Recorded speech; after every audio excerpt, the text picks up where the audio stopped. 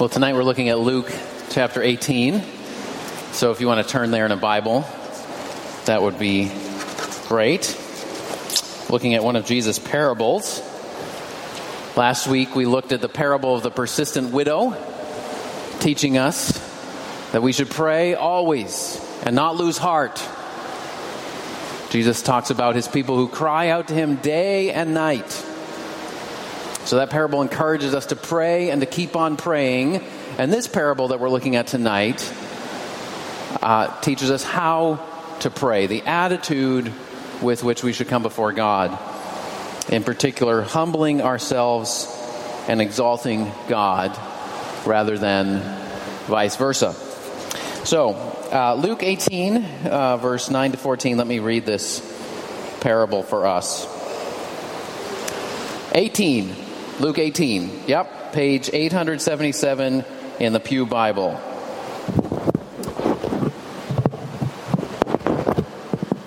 There we go. Luke 18, beginning at verse 9.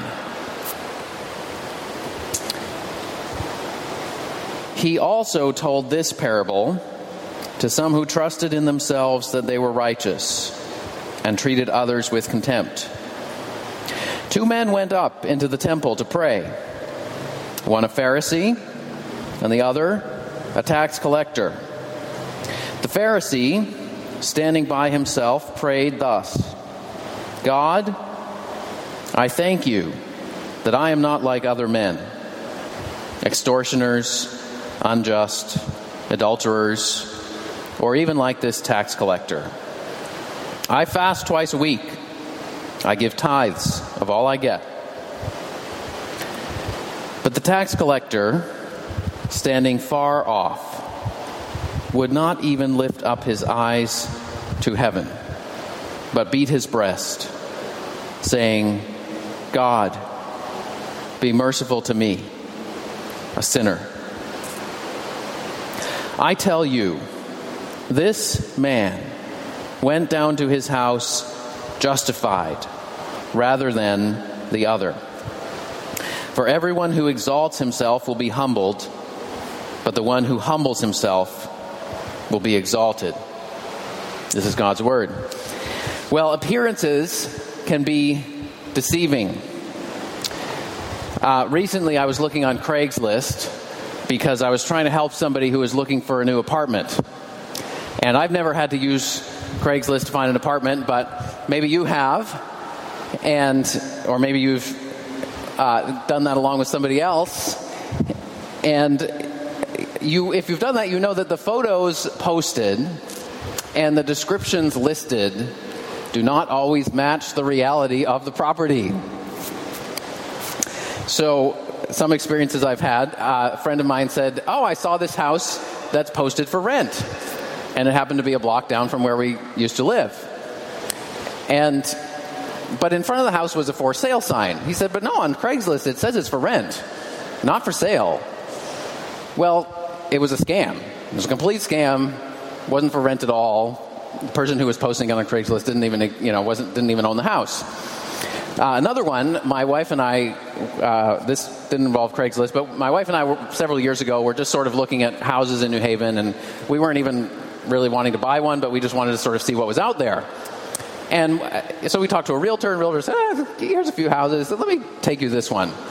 So we walk up to the second floor, and literally from one side of the room to the other, you could almost slide down. Like there was at least a 2-foot difference in height, and there was no steps. The floor was, the house had settled into the ground, and so the floors had become completely warped. Of course, you would never know that from any description that was posted about it. But even the realtor said after looking at that, you don't want to buy that house. I could go on, but you get the point. Now, what we see in this passage is that appearances can be deceiving in church as well. The Pharisee, this parable is pretty simple, right? There's the Pharisee and the tax collector. 2 guys, they both go up to the temple. They both stand there praying. And the Pharisee had an appearance of righteousness. Now, if you've read the Bible a lot, or if you've been in church for a long time, and you hear the word Pharisee, You might think that means a hypocrite, someone who just pretends to be religious but they really aren't. But in Jesus' day, that's not what people would have thought. So the Jewish historian Josephus said described the Pharisees as a class of Jews, a group of Jews who consider themselves the godliest of the nation and the most rigorous followers of the law. For the most part, that's who they sought to be. The name Pharisee means either separated ones or holy ones. And that's what they sought to be, is separated and holy unto God. So the Pharisees knew the Bible, and they studied it very carefully. Unlike the Sadducees, who was another Jewish group at that time, the Sadducees only believed in the first 5 books of the Bible, the books of Moses. The Pharisees believed in the whole Scripture, the whole Old Testament, all 39 books. The Pharisees, unlike the Sadducees, believed in the resurrection. They believed in angels. They believed in demons, because the Bible talks about them. They believed in all those things. They could explain to you all those things. They could explain to you about God's sovereignty and human responsibility and how they fit together, and they had good explanations for that. And they not only adhered carefully to all the Scriptures, but they also knew the history of the interpretation of them. And they followed the oral traditions of the rabbis. Besides that, the Pharisees were honest and law-abiding citizens, unlike the Zealots, who were violent revolutionaries. They were well respected in the broader community, unlike the Herodians, another group who were sort of involved in corrupt political schemes. Right? The Pharisees, it seemed like they were the best group of them all. They were honest, law-abiding, upstanding citizens. They knew the Bible. They believed in God. This Pharisee was faithful in his marriage. He says, I'm not an adulterer. He paid his workers. He said, I'm not an extortioner. He didn't just do the minimum that God's law required. He went over and beyond. He fasted twice a week. Now, the law only required people to fast once a year on the Day of Atonement. But the Pharisees had developed a practice of fasting on Mondays and Thursdays and praying as part of their devotion to God. And he says, I tithe on everything I get. Now, again, strictly speaking, the law only required tithing on flocks, crops, wine, and oil, sort of the main things. But the Pharisees even tithed from their herbs, right? They'd pick their mint from their plant, and they'd make sure to tithe 1 piece of mint for every 10 pieces they took, 9 pieces they took for themselves, right? They were very careful. They did all these things. The Pharisee seems quite confident and comfortable coming into the temple to pray. He stands, he prays, he walks confidently, he feels comfortable when he comes in. Right? So if you think of a Pharisee, you think of like a regular churchgoer, someone who lives a moral life, someone who has a good reputation, someone who goes above and beyond what God's law requires in some ways. He's the kind of person that you would look at and think, if anybody is a righteous man, that would be a righteous man. On almost everyone's definition. Now contrast the tax collector. So the tax collector would have worked for the government. And back then the government was the Roman Empire, and everyone agreed, there was no disagreement, everyone agreed the Roman Empire was oppressive and unjust. And the tax collectors' profits came from extorting, the extortion of their own people. The way that many tax collectors' jobs worked was, their boss would say, you have this area of land from Jerusalem to Bethlehem to Nazareth or wherever, right? These 3 cities and the area in between them. And at the end of the year, you need to deliver to me 10,000 denarii or whatever, right? $1 million. So you go collect your taxes, and your salary is whatever you collect on top of that. And so the tax collectors, many of them became very rich because they found ways to get a lot of money from the people. And so, there were lots of things that the different Jewish groups, the different Jewish rabbis disagreed on, but one thing they all agreed on in Jesus' time, the rabbis agreed that it was okay to lie and deceive tax collectors because they were considered so corrupt.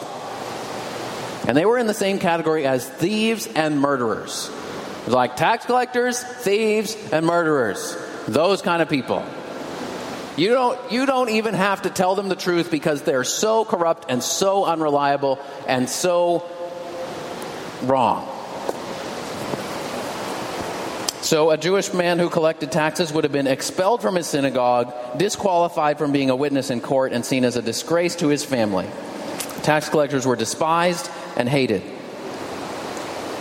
So let me just give you a few modern examples that some of them might resonate more with you than others about what a tax collector might have looked like. So think about the owner of a strip club or the CEO of a casino that intentionally seeks to make money off compulsive gamblers, or a slumlord who never fixes up his rat and roach infested houses and just wants to make a lot of money off them, or a drug dealer who runs the streets in the hood, or the big dude who owns the pawn shop who's probably connected with the mafia. That's what a tax collector would have been like. He was working for a shady business, and he was benefiting from it. And when this guy walked into the temple, you can see he wasn't used to being there. I mean, if this was the temple, this isn't a temple, it's just where we meet together, but if this was a temple and he walked in, he would have sat in the back right behind that pillar where nobody would see him and nobody would notice him because he felt like, I don't belong here, and I'm not used to being here. Now, that's why the end of Jesus' parable is so surprising. Look at verse 14. Jesus says, I tell you, this man, the tax collector, went down to his house justified. That means righteous. That means right with God. That means forgiven. That means accepted into God's family. Having God's stamp of approval. That's what justified means. Rather than the other. Jesus is saying at the end of the day, the tax collector was righteous before God, and the Pharisee was not. You see how surprising and even scandalous of a story this would have been for Jesus' hearers, right? Especially for any who were Pharisees. Now, why? Why does Jesus say this? Jesus sees the reality that goes deeper than the appearance. See, if you look at what the Pharisee prays, his prayer is all about himself. He starts with the word God. God, I thank you. And then he just starts talking about himself. Do you notice how many times he says, I? God, I thank you that I am not like other men. I fast twice a week. I give tithes of all I get.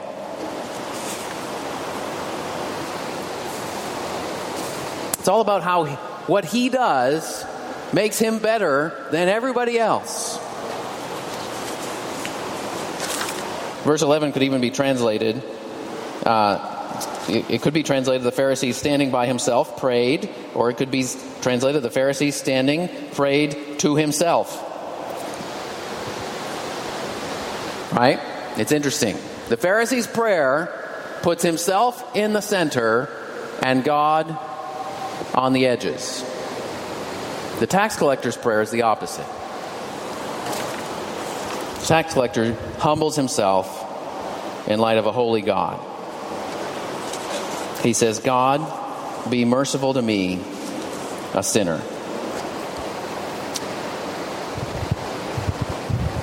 Now, the Pharisee's prayer is much longer than the tax collector's. The tax collector's prayer is very short. And it's not wordy. He's probably not used to praying a lot. But he gets right to the point of it. God, be merciful to me, a sinner. And he uses a very interesting word when he says, be merciful. It's the word that is usually translated, God, make atonement for me. It's the word that was used to describe what the high priest did when he went into the holy place once a year. And he offered a sacrifice to cleanse the people of Israel from all their sins. And he went and he offered that sacrifice before what was called the mercy seat, called the hilasterion. And that's the same word that's called the mercy seat, sort of where God offered his forgiveness to the people through the sacrifice that the priest offered on their behalf. And the people received mercy as a result. And that's what the tax collector says. God, make atonement for me. Make a sacrifice for me to make me clean. See, he doesn't come parading his own accomplishments. He knows that he has nothing to offer to God. He comes simply empty-handed, saying, God, have mercy on me. That's the only way I can come before you, is if you have mercy and if you cover over my sins by a sacrifice. And at the end of the day, Jesus said he went home justified before God. He was right with God at the end of the day. And Jesus, I mean, how amazing is that? Jesus doesn't say, well, at the end of the day, the tax collector was a little closer than the Pharisee. No. He doesn't say, at the end of the day, the tax collector had made a couple steps in the right direction, and maybe if he kept on making steps in the right direction, then he would be approved and accepted and forgiven by God. No, he says he went down to his house. When he left that temple, God, he was right with God. And the Pharisee, despite all the good things he did, wasn't. Now, what do we take away from this? I want to say three things, three applications, three things that we can take away from this passage. Number one, it's a word of warning. It says, Jesus told this parable to some who trusted in themselves that they were righteous and treated others with contempt. And so this parable is perhaps primarily a warning. It's not just what you do that matters, it also matters why you do it. You know, there are many things that can motivate people to act in ways that look good and appear righteous. Two of those things are pride, wanting to preserve your own reputation, and fear of other people, wanting to please others and wanting their approval. And if you combine both of those things, those two things put together can motivate you to do a lot of good things. Well, because, you know, if there's something that's you're tempted to do that's bad, but you think that you'll be found out and it'll be embarrassing, then you're not going to do it because you don't want to be embarrassed. Or if you think people will look at you in a more negative light, you won't do it because you think somebody's not going to think so well of me. I mean, if you put just those two things together, pride and the fear of man, fear of other people, that can motivate all kinds of good things. It can motivate fasting and praying. It can motivate tithing, right? Especially the way the Pharisees did it, very publicly, so that everybody knew. It can motivate you to come to church. Maybe not so much here in New England, right? You don't get a lot of social props from coming to church here. But in some places, right, that's the respectable thing to do on Sunday. Sometimes people come up here from other parts of the country, and that's really the reason they went to church. Their family did it, or most of their friends did it, or, it just sort of feels like the right thing to do. And and then you come to a place like this, and you have to examine your motives. You have to say, why do I come here? See, it's not just what you do that matters, it also matters why you do it. And this is also sometimes why people who seem to be very good and moral, upstanding citizens sometimes get caught with horrible things. Whether it's a crime that lands them in jail, or a secret sin that nobody knows about, or a pattern of abusive or controlling behavior that lies under the surface. It's because the things that are motivating to do all the good things, all the things that make them appear good, in some circumstances, let's say if they get criticized, they're going to blast you off. Because don't you dare criticize me. Right? Or maybe you get the silent treatment as a result.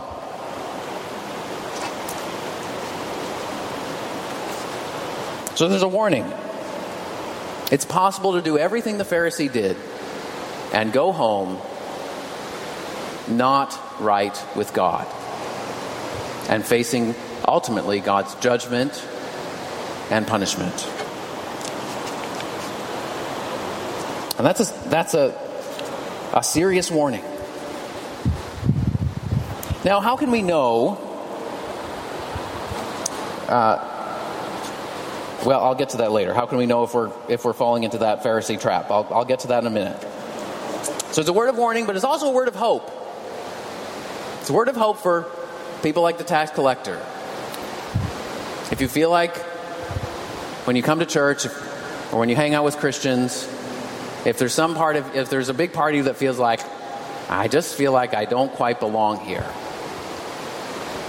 I know that I don't measure up, and some other people, you look at them and they're clearly more mature than I am, and I just don't know whether I really belong here. And so maybe some days you don't come to church because you really feel that, and so you stay away. Or you don't pursue Christian friendships because you feel that shame. And you know deep down inside, you're not worthy to come before God and come among His people. There's a word of hope for you. Because Jesus said the tax collector went down to his house justified before God. That God looked upon him with favor and mercy and grace. And that word justified, it's like the judge's gavel, right? If you ever had to deal with the courts, or if you've gone with people to court, what happens the first time you go to court? They continue it. Then what happens the second time? They continue it again. Right? And again. And it's not unusual to have, 5, 6, 7, 8 court dates dealing with the same thing because they take a long time to make decisions. That word justified is as if you walk into court before God and the judge slams the gavel down and says, you are not guilty. You can go free. I mean, how liberating that is. If you come into God's presence and you know that you don't deserve to be there and you know that you're actually guilty, and yet you hear in Jesus Christ, God the Father saying to you, Jesus Christ has made atonement for you. And so, I will have mercy on you. It's the most liberating thing in the world. I mean, it's amazing if you've ever been in a court case and or you know someone who's been there, right?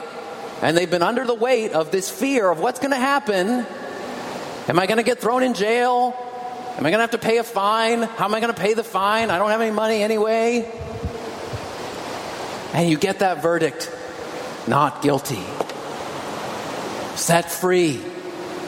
How much more if that is the verdict that you have before the God who created all things, before the judge of the universe. And that's what Jesus says we can have through Him. So there's a word of hope for tax collectors. I mean, Just consider some of the people we consider great leaders in the Bible. Just 3. Moses. Well, when Moses was young and impulsive, he killed an Egyptian. He murdered someone who was beating up on his fellow Hebrew. Now, yes, was he trying to do justice? Yeah. But did he murder someone? Yeah, he murdered someone. And so he had to run away for 40 years. He had to face some of the consequences of that. But God wasn't done with him. And God took Moses, who was prone to impulsive anger, and made him into the leader of God's people. Or think about David, when he was middle-aged and didn't have quite enough to do. And he fell into adultery with Bathsheba. And then he arranged for her husband to be killed. Great King David, a man after God's own heart, and that's what he did. A horrible,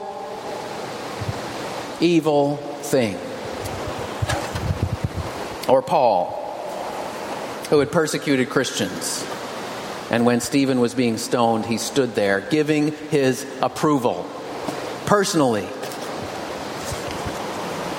Nearly all of the great leaders in the Bible had some pretty serious character flaws and or moral failures. Nearly all of them.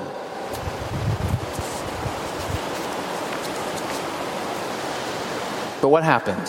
What's the difference? The Bible says the wages of sin is death. But what happened so that their sin did not result in death and judgment? Well, if you look at King David wrote a psalm, Psalm 51. He wrote the psalm I quoted, Psalm 32, that I quoted at the beginning of the service. But he also wrote Psalm 51. And if you look back there, Psalm 51, page 474 in the Pew Bible, the psalm begins this way. Well, it's the title says, a psalm of David, when Nathan the prophet went to him. Nathan had confronted him after he had gone into Bathsheba, after he had committed adultery with Bathsheba. And David said, "Have mercy on me, O God, according to your steadfast love. According to your abundant mercy, blot out my transgressions. Wash me thoroughly from my iniquity and cleanse me from my sin." David didn't make any excuses. He didn't come to God and say, "But God, I've been a pretty good king. I've been a really good king. When Saul was coming after me, I didn't kill him. I sort of messed up here, but I've still done a lot of good. I really deserve to be blessed for all the good I've done." No, he doesn't do any of that. He says, "Have mercy on me, O God, according to your steadfast love." And he goes on. "I know my transgressions. My sin is ever before me.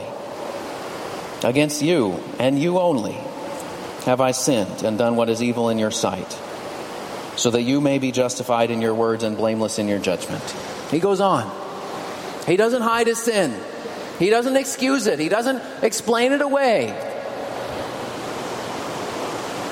He has both a general sense of his sinfulness and a specific, concrete understanding of his specific, concrete failures.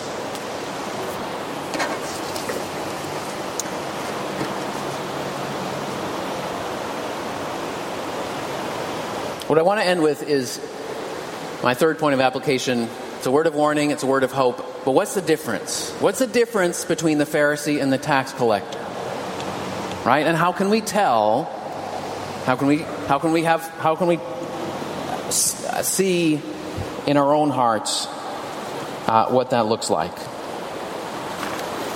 And I think one thing we see in David's psalm and in the tax collector is he has a sense of his own sin, both generally and specifically. Now, some people have a sense of their own sin generally. So they'll say, "Oh, yes, I'm a sinner.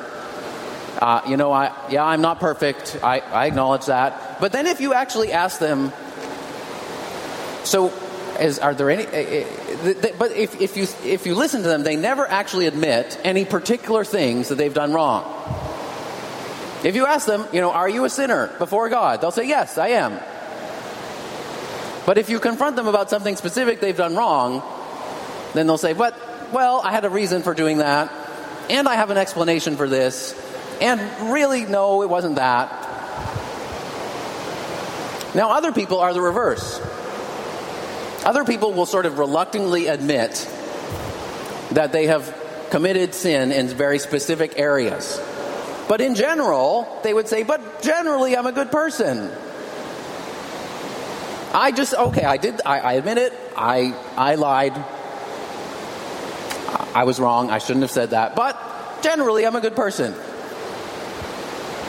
David has both a sense of his general sinfulness. He says, against you have I sinned, even from my mother's womb, I've been born in sin. But he also confesses, yes, I committed adultery. Yes, I did that. That's one of the ways we can see that the Holy Spirit is actually bringing conviction to our hearts and shining His light in our hearts, is that we have both a general and a specific sense of our sin. Okay, if you look at the tax collector in the parable, he calls himself a sinner, right? He has a general sense of sin. And then if you look at Zacchaeus in the next chapter, who's also a tax collector, he confesses very specific sin. If I've defrauded anyone, I will pay them back. He's actually willing to make amends. So if you combine those two, you see both. But I think that's one way we can tell the Holy Spirit's working in our hearts, when we have both a general and specific sense of sin. Second thing the Holy Spirit produces is the fear of the Lord. And that word, the fear of the Lord, is used throughout a lot of the Bible. And it doesn't just mean being afraid of God, and it doesn't mean being terrified by God and running away from Him. It means having God at the center of our picture and living in reverent obedience before Him.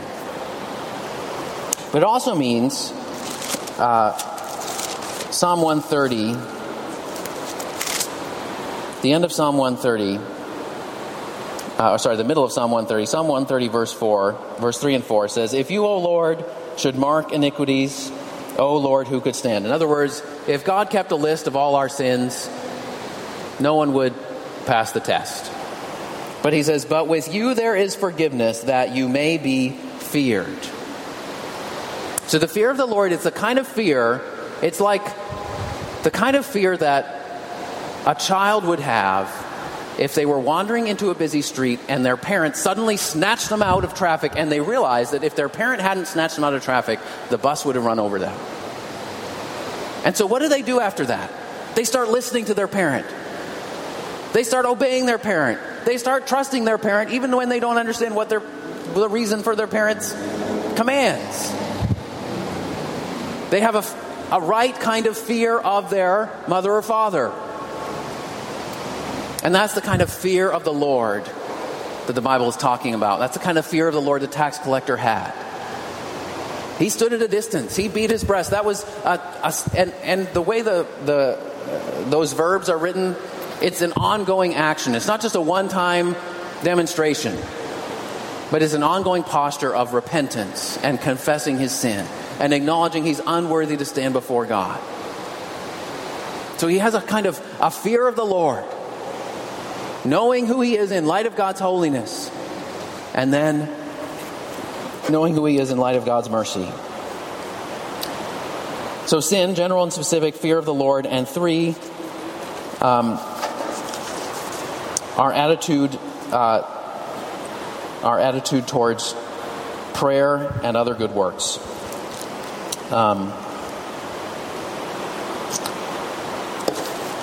Let me end with, you can turn to Philippians. I want to end with a verse from Philippians.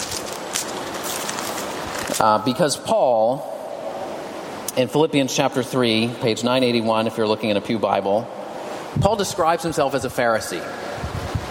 That was the school that the Apostle Paul was trained in, he would have fit the description of this guy who came to the temple, fasting twice a week, giving tithes of all I get. He knew the scriptures. He was an upstanding citizen. Of course, he persecuted Christians because he thought that he should at one point. But this is what he says in Philippians chapter 3, verse 7 and on. He says, whatever gain I had, in other words, whatever gain I had, whatever privileges I had from being born into a certain family, whatever moral accomplishments I had as a Pharisee, whatever gain I had, I counted as loss for the sake of Christ. Indeed, I count everything as loss because of the surpassing worth of knowing Christ Jesus my Lord. For his sake I have suffered the loss of all things, and count them as rubbish, in order that I may gain Christ and be found in him. And here's where it is: not having a righteousness of my own that comes from the law, but that which comes through faith in Christ, the righteousness from God that depends on faith. You see, the Apostle Paul found righteousness from God, not by his efforts and his works, but by faith in the work of Jesus, who had died on the cross for him and who had been raised from the dead. He found justification before God just like this tax collector. You see, at the end of the day, Jesus is not saying that you have to become like a tax collector and join the mafia or work for a shady business or do all kinds of crazy things or go to jail, right? Jesus is not saying you need to do that. What he's saying is you need to have that same humility that tax collector showed. I mean, isn't it amazing that Paul the Pharisee, right? Jesus is saying the tax collector went home justified and the Pharisee didn't. But yet, Jesus saved Paul the Pharisee, a man who was good in all kinds of ways and who obeyed the law. And yet he brought him to his knees at the foot of the cross.